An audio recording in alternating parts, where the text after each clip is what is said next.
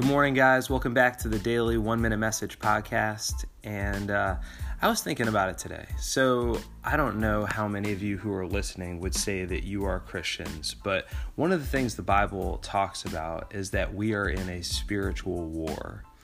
And I don't have time, obviously, right now to go into all the details of that, but it's very clear that there are spiritual beings on the force of good, or on the side of good, and spiritual beings on the side of evil, and that we're kind of caught in between that war. Now, the Bible is also clear that Jesus, the Son of God, came into the world, defeated the powers of darkness, rose from the dead, and that now those who profess faith in him, those who choose to follow him, have a life in them, quite literally the life of Jesus that overcame this world.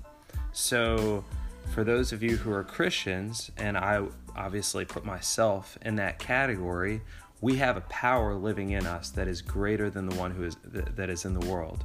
1 John chapter 4, verse 4 says, "The one who is in you is greater than the one who is in the world."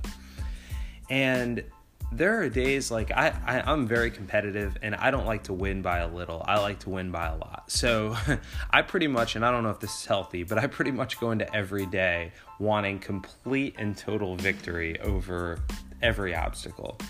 But I would be lying if I said that was the case every day. There are days where even by the time the kids get out the door and the morning is done, I'm like, all right, I'm done. Day's over. I'm ready to go back to bed. But one of the things that the trials of life remind me is of the truth I just mentioned. That the times where, especially the times where I feel knocked around, the times where I feel like the waves are crashing over the boat and I am just like almost at the end of my rope, I'm reminded in those times that there is a power in me that is greater than the one that is in the world, greater than the enemy. And because it's almost like, and I don't know the best analogy for this, but it's almost like when those opposing forces strike you the hardest, you see the power in you displayed the most clearly.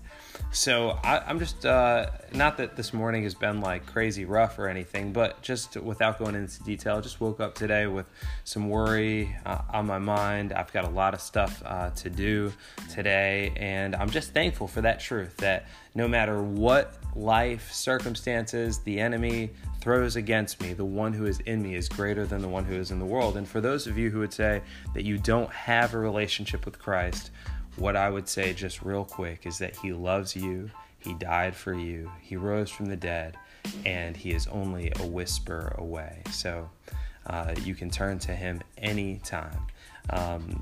So I hope you guys are enjoying this podcast as much as I'm enjoying delivering it. If there's things you want me to cover or things you want me to talk about, feel free to email me at chrisrusso@seacoast.org, and have a great day.